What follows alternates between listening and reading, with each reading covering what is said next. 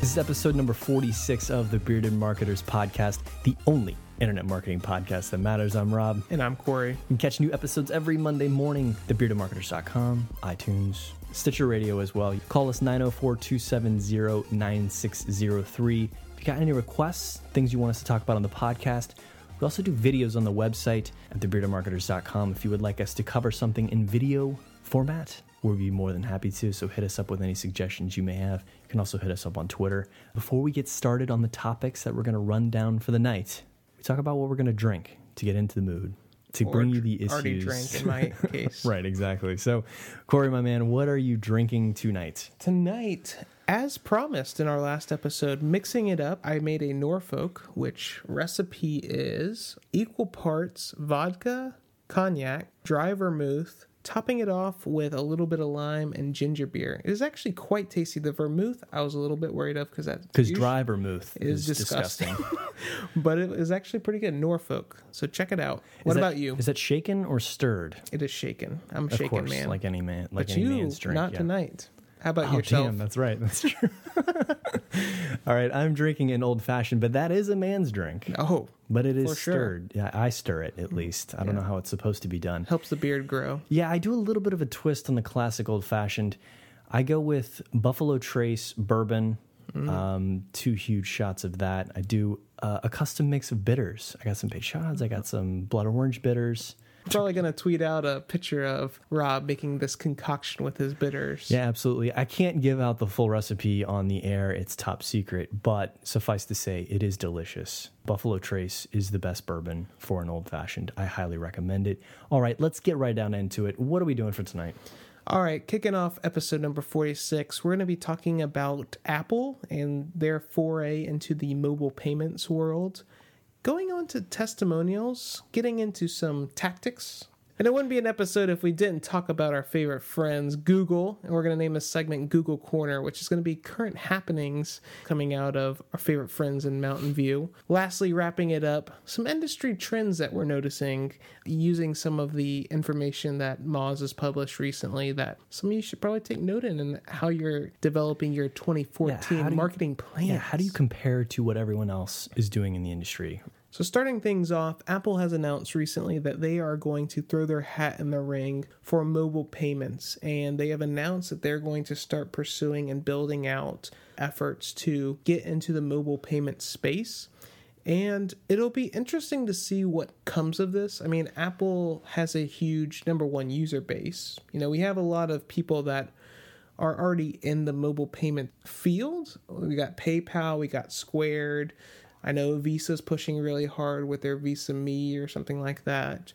A lot of the banks have their own systems that they're pushing. So when you say mobile payments, what exactly are we meaning? Are we meaning I'm sending a payment to you with my phone, or I'm buying things on websites with my phone? What exactly are we talking about when we talk about mobile payments? Because I know obviously Apple users, there are tons of them with iTunes accounts linked to credit cards. So it seemed like an obvious step for Apple to then open that interface up to sending payments to other people and or / companies or whatever that is. Right. So with Apple, there's a couple of things that are speculated. So as you talked about beaming payments, that typically has been done through NFCs. Apple, though, has resisted implementing those in their phones as opposed to Android devices, which have had those. And I believe some of the Windows, Nokia, some of the more world phones have used this technology for a long time. In fact, I was watching something the other day of people in Japan going through their subway system, and a lot of people actually pay with their cell phones for their ticket, and it's like an automated system. You just put your cell phone on a pad, deducts automatically from your account. There's no real ticketing system like we're maybe accustomed to here. So there was a lot of speculation. Is Apple going to go down that road, even though they've been resistant to that? And apparently Apple has gone in a different direction and invested in some other technologies that are going to arrive at the same results but not use those type of protocols as in typical Apple fashion. Right. They have to have their own lockdown system that no one else is using. Right. But what will be interesting for the Apple space is they already have a lot of payment information with iTunes Store and all those types of things. So I don't think integration is going to be that tough, but we will have to see kind of how they essentially create and complete transactions. If they don't use NFC to essentially make this really automatic for like merchants, like I go into Starbucks, I want to pay for this. How's that going to work? I think we're going to have to wait and see what Apple has to offer there. But one thing that Apple has done, which will put a notch in their belt on the security side of things, is that newest feature that they have implemented in their newer phones, which will actually read your fingerprint. Right. I think that one of the benefits that they're going to be able to pitch to people, especially given the more recent security breaches like at Target and things like that, is yes, there is PayPal, yes, there is Squared, but we're one of the only ones that can really ensure your security and keeping your information safe, which to a lot of people I think is going to be really important. Well, that's a huge point, especially when you start talking about, okay, all of my payment information is going to be on my phone. I know females especially love to leave their phone anywhere, everywhere. They can't ever seem to keep it in their hands. So, losing your phone could then become a serious problem, not just because you lost your $1,000 iPhone, but now because they drained your bank account connected to it. I don't know if you've actually ever used the fingerprint thing on the new iPhone 5S. I have not. I've seen people use it though, and it seems to work pretty flawlessly. I mean, you just hit that button and it immediately unlocks your phone and it knows what you're doing. So, it's going to be interesting to see, I know you mentioned in the beginning that, there's things out there like Squared and PayPal and all of these things that basically force merchants to have special dongles on their phones that can then swipe credit cards. So basically this is a reversal of that, right? So now merchants don't need to have special hardware. They could probably just use a phone or tablet. And now customers who are so used to buying things via iTunes, be it, shows, movies, games, in-app purchases, all that sort of stuff, will be so used to buying things with that method. It'd be interesting to see how that integrates, but also how, what kind of marketing will be available to those merchants at the same time. So from a website standpoint, it'll be interesting to see what sort of integrations Apple allows to gain access to their mobile payment systems. Is that going to transmit you to a third party that you need to complete your transaction, then you get put back onto the site, or how that's going to work? Maybe it's just an Apple login and it completes through its own security systems. But I think that this presents an interesting case for website owners because I think, and just business owners in general, because again, Apple has such a huge user base. And like you said, the technology shift has been, now you might not need those extra technology pieces like Squared and some of the other providers out there. And you have a user base that's already used to using that ecosystem to pay for things. So it'll be interesting to see how Apple takes mobile payments and maybe shakes up the industry where we have seen kind of other people. Yeah, and I think one last thing before we sort of move on to the next topic is that I think that what we're seeing is a trend. I mean, we've seen this over the past few years, log in with Facebook, log in with Google+, all of these things, which has essentially removed the necessity of having sign-up forms and those kinds of paths on your websites. I think if Apple gets into this game, now we've removed the necessity of payment paths on your website. And so you don't need user sign-up paths. You don't need payment paths anymore. Now what is there left? Your product. Does your marketing need to get better because there are no more gains to be had on those ends? You can't make your website easier to use in those respects. That's done. Everyone knows how to use that. So now you need to make a better product marketing overall experience. Does that make sense? Yeah, it does. I mean, it removes maybe some of the competitive advantage that you might have over your competitors. Yeah. I mean, some people might shop with certain companies just because of how easy some of their processes are, like storing credit cards, or I already have my Amazon account, so adding to a cart and checking out is really seamless. Now are you removing some of that competitive edge? So like you said, the front end of the experience and your marketing becomes really paramount because you're whittling down all those things where maybe you can cheat your way through and get a leg up on your competitors, where maybe it's really going to be the cream of the crop that really reaps the benefits and might distance you from your competitors even more. Speaking of stepping up your marketing, the next segment we're going to be talking about testimonials. Testimonials on your landing pages, your marketing pages, your sales, your pricing pages. I don't know, just all of your pages in general. just this is more like theoretical. I don't have stats, I don't have figures, I don't have necessarily examples to talk about, but I just want to talk about a discussion about testimonials. How have you used them in the past? How do you think they're most effective? What kind of categories and niches are effective in? Which ones are they ineffective in? What sort of sparked this was I was reading a blog post on conversionxl.com where he was, running through a bunch of examples of testimonials on websites and how to make them more effective. And a lot of the examples he gave were good in a sense, but I think that he missed a lot of points because that kind of stuff doesn't work for every category. So, for example, say I'm buying, some piece of clothing, right? I don't necessarily care about testimonials, at least not nearly as much as I would if I were buying a TV. Some things that you buy online are based purely on looks and not necessarily how other people are using them. So I don't care what other people have to say about it. I can see everything I need in the product image. You might care more about some of the attributes, like is this a slim fit? Right, and exactly. Material and things like that. Yeah, and to me, it doesn't matter that everyone else says it fits weird or whatever. I mean, everyone's different. So I think that may be an example where testimonials don't really matter. I know I don't ever look at reviews on clothing. No, I don't on websites. That's not even something that crosses my mind. So that was one example that sort of popped into my head. I was reading through there. The other one that I remember noticing was he was really talking up celebrity endorsements as testimonials. And that was another one that to me, I personally did not care about for most products that I could think of. And I could only really think of one or two things where I really cared. And I wouldn't even say that it was a celebrity endorsement as much as a respected person in the industry. For example, someone had a testimonial for a marketing product and it was from a Matt Cutts or a Rand Fishkin or somebody like that, speaking really highly of the product. That would matter to me. And I guess in a way, those are sort of celebrities in the internet marketing industry. But I think what makes those testimonials effective is not that they're well known, it's that what is known of them. Does that make sense? Sure. Yeah. I guess if that makes sense. So I think that, when you start talking about testimonials, everyone sort of goes to these celebrities. Let's include pictures. Testimonials are so important. I don't think that it applies to a lot of niches. I don't know. Have you run any tests recently I have. With testimonials and found any sort of results that are interesting? What I've found in some of the more recent testing is one of the partners works in a really hyper-competitive consumer goods space. What we found is there is and I think a lot of people actually ignore this, there's a tipping point with how many testimonials what we found, at least in our testing, is there's a tipping point with how many testimonials that you're using on a page and the conversion rate increases that you were able to gain from it. Mm-hmm. So what we found is at a certain point, you just lose the effect of any benefits that you get with testimonials and it starts degrading the page. We did also find that there was a measurable difference once we started including pictures as well.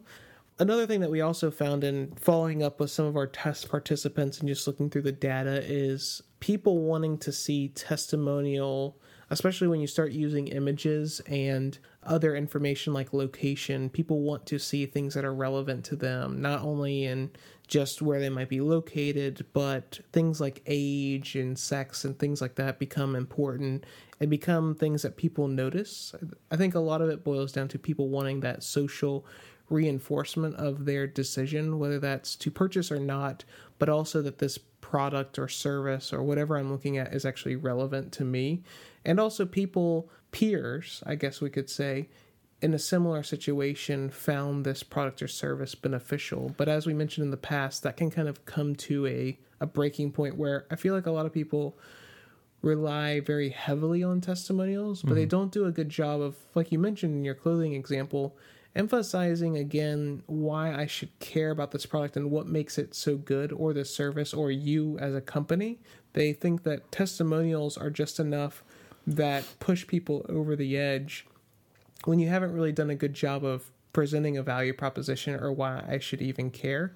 And like you mentioned, for some products, I don't really care about testimonials. They're just kind of added noise on a page, and it's not really relevant to my purchase decision. And what I would also say, and I don't really have any test data to back this up, but sometimes providing testimonials also can increase the likelihood that someone finds one thing wrong with your product that's enough to make them leave. Like I can think multiple times personally shopping on Amazon, reading through all these nice reviews, I come across one negative one, which might have just been someone with a defective product or just didn't know how to use something. And I read like one little thing in that testimonial that's enough to make me second guess my purchase. And it's enough to throw me off. So I would also say that testimonials can be nice, but there's also a risk to including kind of outside conversations into a page and can potentially increase the likelihood that someone finds something, I don't know, what would be the best word to describe that makes them second guess choosing you as a provider or buying a product. I mean, that's the way I would put it. I know, sort of sidestepping here before we move on to the next topic, I know, guessing here, 10, 15 episodes ago, roughly, I think, would be my guess. I don't know. We've done, I don't know how many of these, 40-something. Tough to keep track. I know we were talking about social networking and the social influencing and how people perceive their network approving other products and leaving reviews for other products. In which cases is that a good thing? In which cases is that a bad thing? I know we covered things like, for certain types of products, I don't want my friends or other people to have had it or reviewed it or like it. I want to be different. For certain types of things, I want that celebrity endorsement. For other types of things. So I think it matters a lot by the product category. And if you are really more interested in some of that social networking stuff, take a scroll back in the iTunes category and see if you can find I think that we need to rethink the value of testimonials. I think it's a go-to to a lot of people, but I don't know if that's really the best case scenario in a lot of products. And I think that you can get a testimonial and endorsements through other means. So going again back to your clothing example, probably a lot of females are familiar with the site, but some of the males should check out renttherunway.com. And so it's a clothing site where you can rent designer dresses, because that's what I like to do on Tuesday nights. And Hamburgers Mary's. Right. Can rent these dresses for a pretty affordable price where you might not want to throw down such a vast amount of money on an outfit.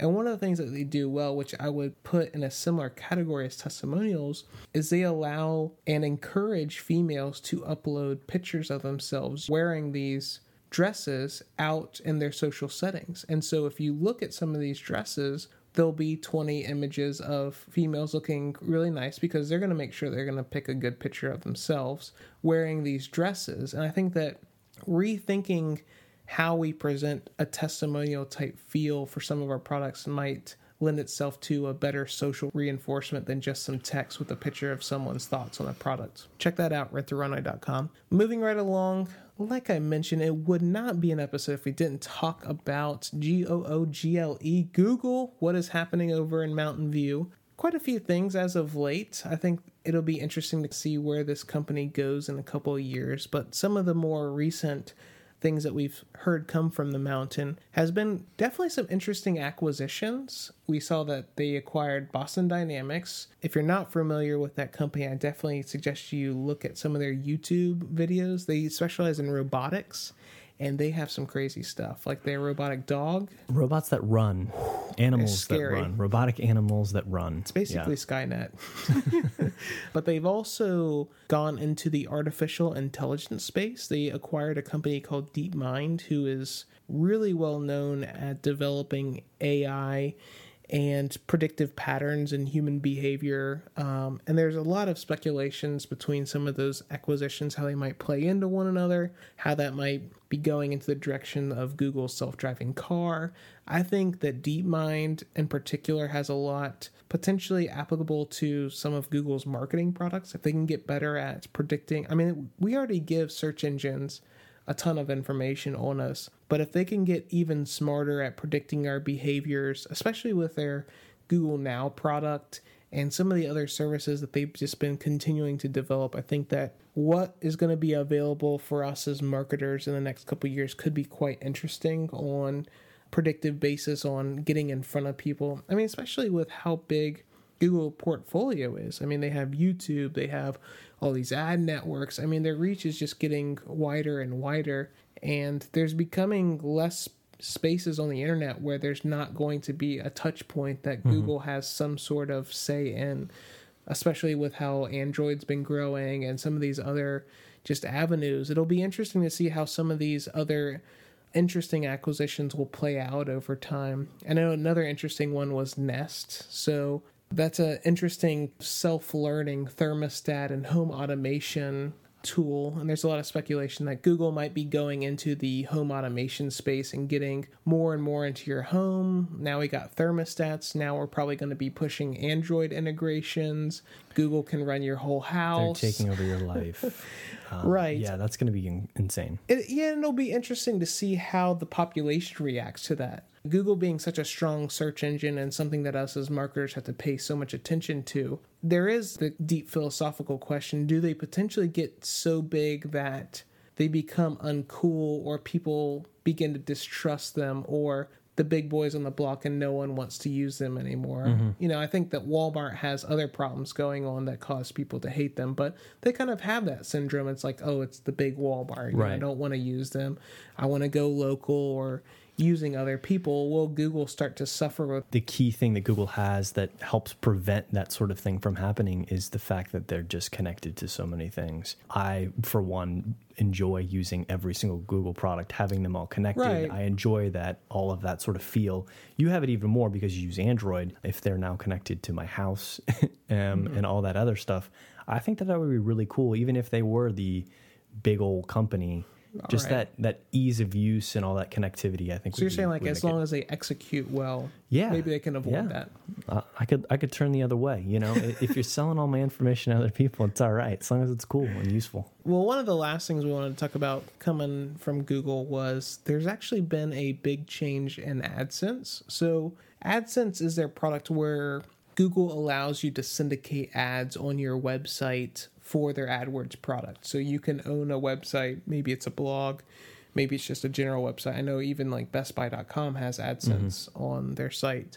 But anyways, what Google is now allowing you to do is create your own custom advertising deals within AdSense. As it used to work in the past, is people would essentially decide if they wanted to run ads on your site, and Google would kind of dictate the terms of how much that's going to cost based on a variety of factors, and you were paid accordingly to what your cut was that Google was going to pay you minus their fees and all that. Now what Google has announced is they're going to allow you through the AdSense interface to create your own custom deals between you and an advertiser. They'll pay through Google Wallet, and Google will still need to approve any of the ad creatives that they serve on your site, but they will not be involved in the financial aspects of your deal and setting those terms.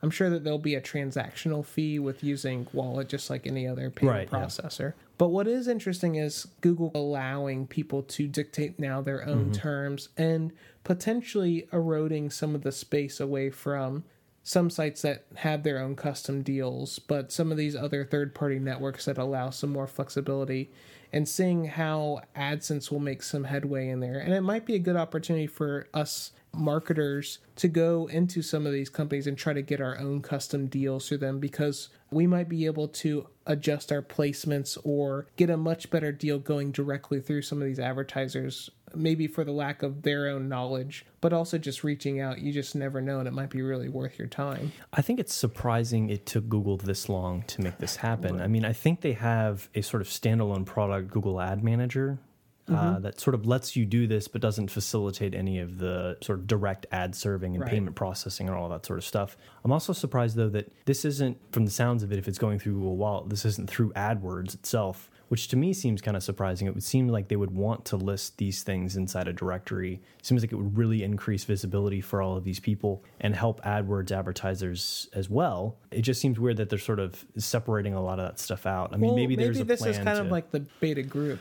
Right. Like they're separating it out for a reason because they don't want everyone doing it. And they kind of want to test their way into it and work out all of the bugs first before they open up the floodgates. But there also might be some political reasons why they're pushing Google Wallet. I mean, I know it's kind of struggled for a while to catch on as much as they anticipated. So part of that just might be a political decision to get more awareness out for Google Wallet and people used to using it. So keep an eye out. If you sell ad space on your website, take a look at this new feature. You can get your own custom deals, get paid. Yeah, and absolutely. And if you're a marketer out there looking to to get some custom deals on some, I mean, as we all are. Instead of going direct with some of these people, you can go through some of the safety of Google to afford you some of that protection while still getting some of those custom deals. So I think it's cool. I mean, I'm definitely looking to check into it in this we'll next tweet couple out a weeks link here, of their blog post that kind of outlines all the information and things to consider. Absolutely. And finally, on tonight's podcast. Drum roll. Yeah, drum roll, please. Moz.com's industry, what is it called? Industry trends or something like that for 2014. I don't know how they get trends.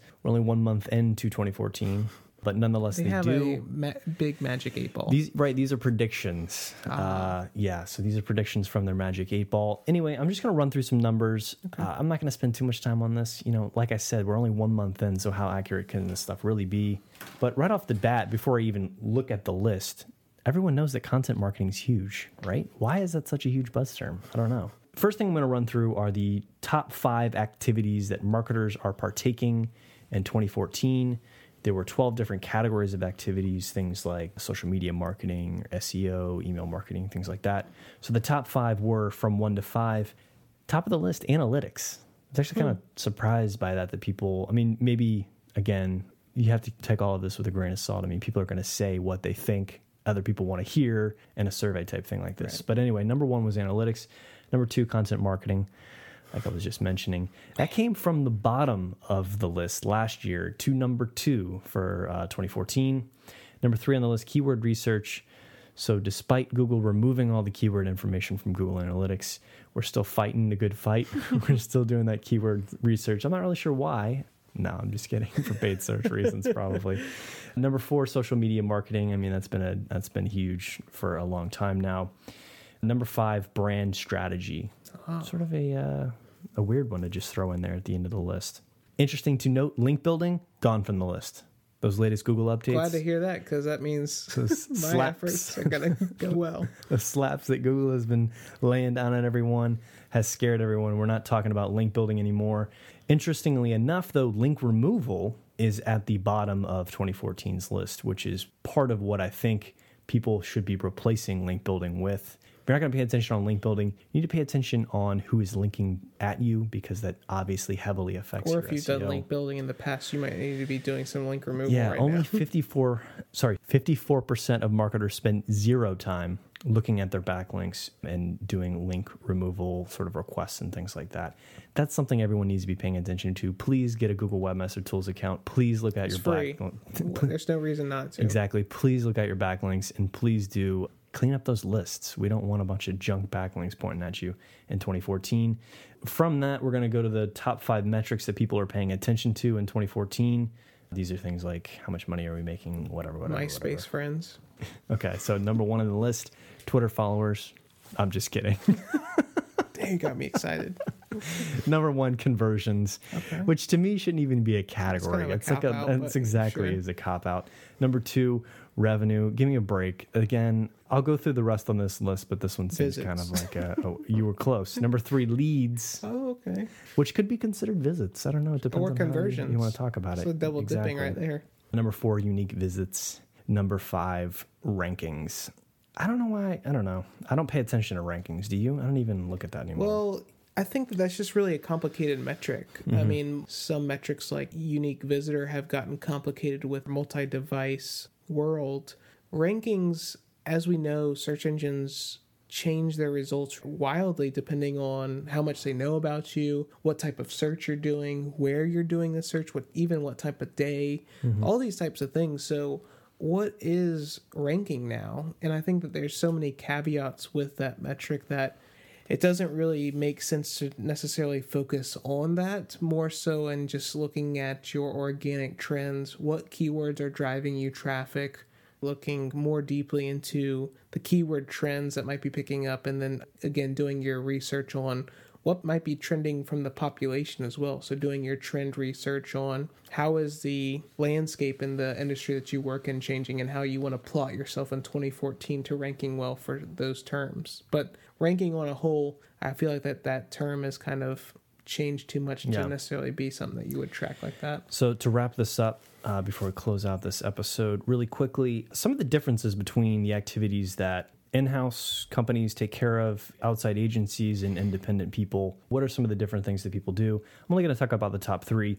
Interestingly enough, it's pretty similar between in-house and independence. Content creation, analytics, and social media marketing are the top 3 things that those 2 groups of people do. Agencies, though, on the other hand, number 1 is analytics. That was similar, but keyword research, number 2 there, and number 3 is site audits, which I don't know, that's an interesting category that they included in there. But obviously, people are outsourcing still keyword research and site audits. Site audits make sense for an outside person. You want someone outside to step in and look at your stuff. But keyword research is an interesting one. Like we talked about, Google Webmaster Tools do it. Exactly. All right, so I think that's about it for episode number 46. Give us a call, 904-270-9603. Got a topic, or potentially you're just struggling with something. The boss is yelling at you, you just don't know where to turn. Yelling. Give us a call. We got a lot of experience in the industry, and if we can't help you out, we know quite a few people and can put you into contact with someone that certainly can.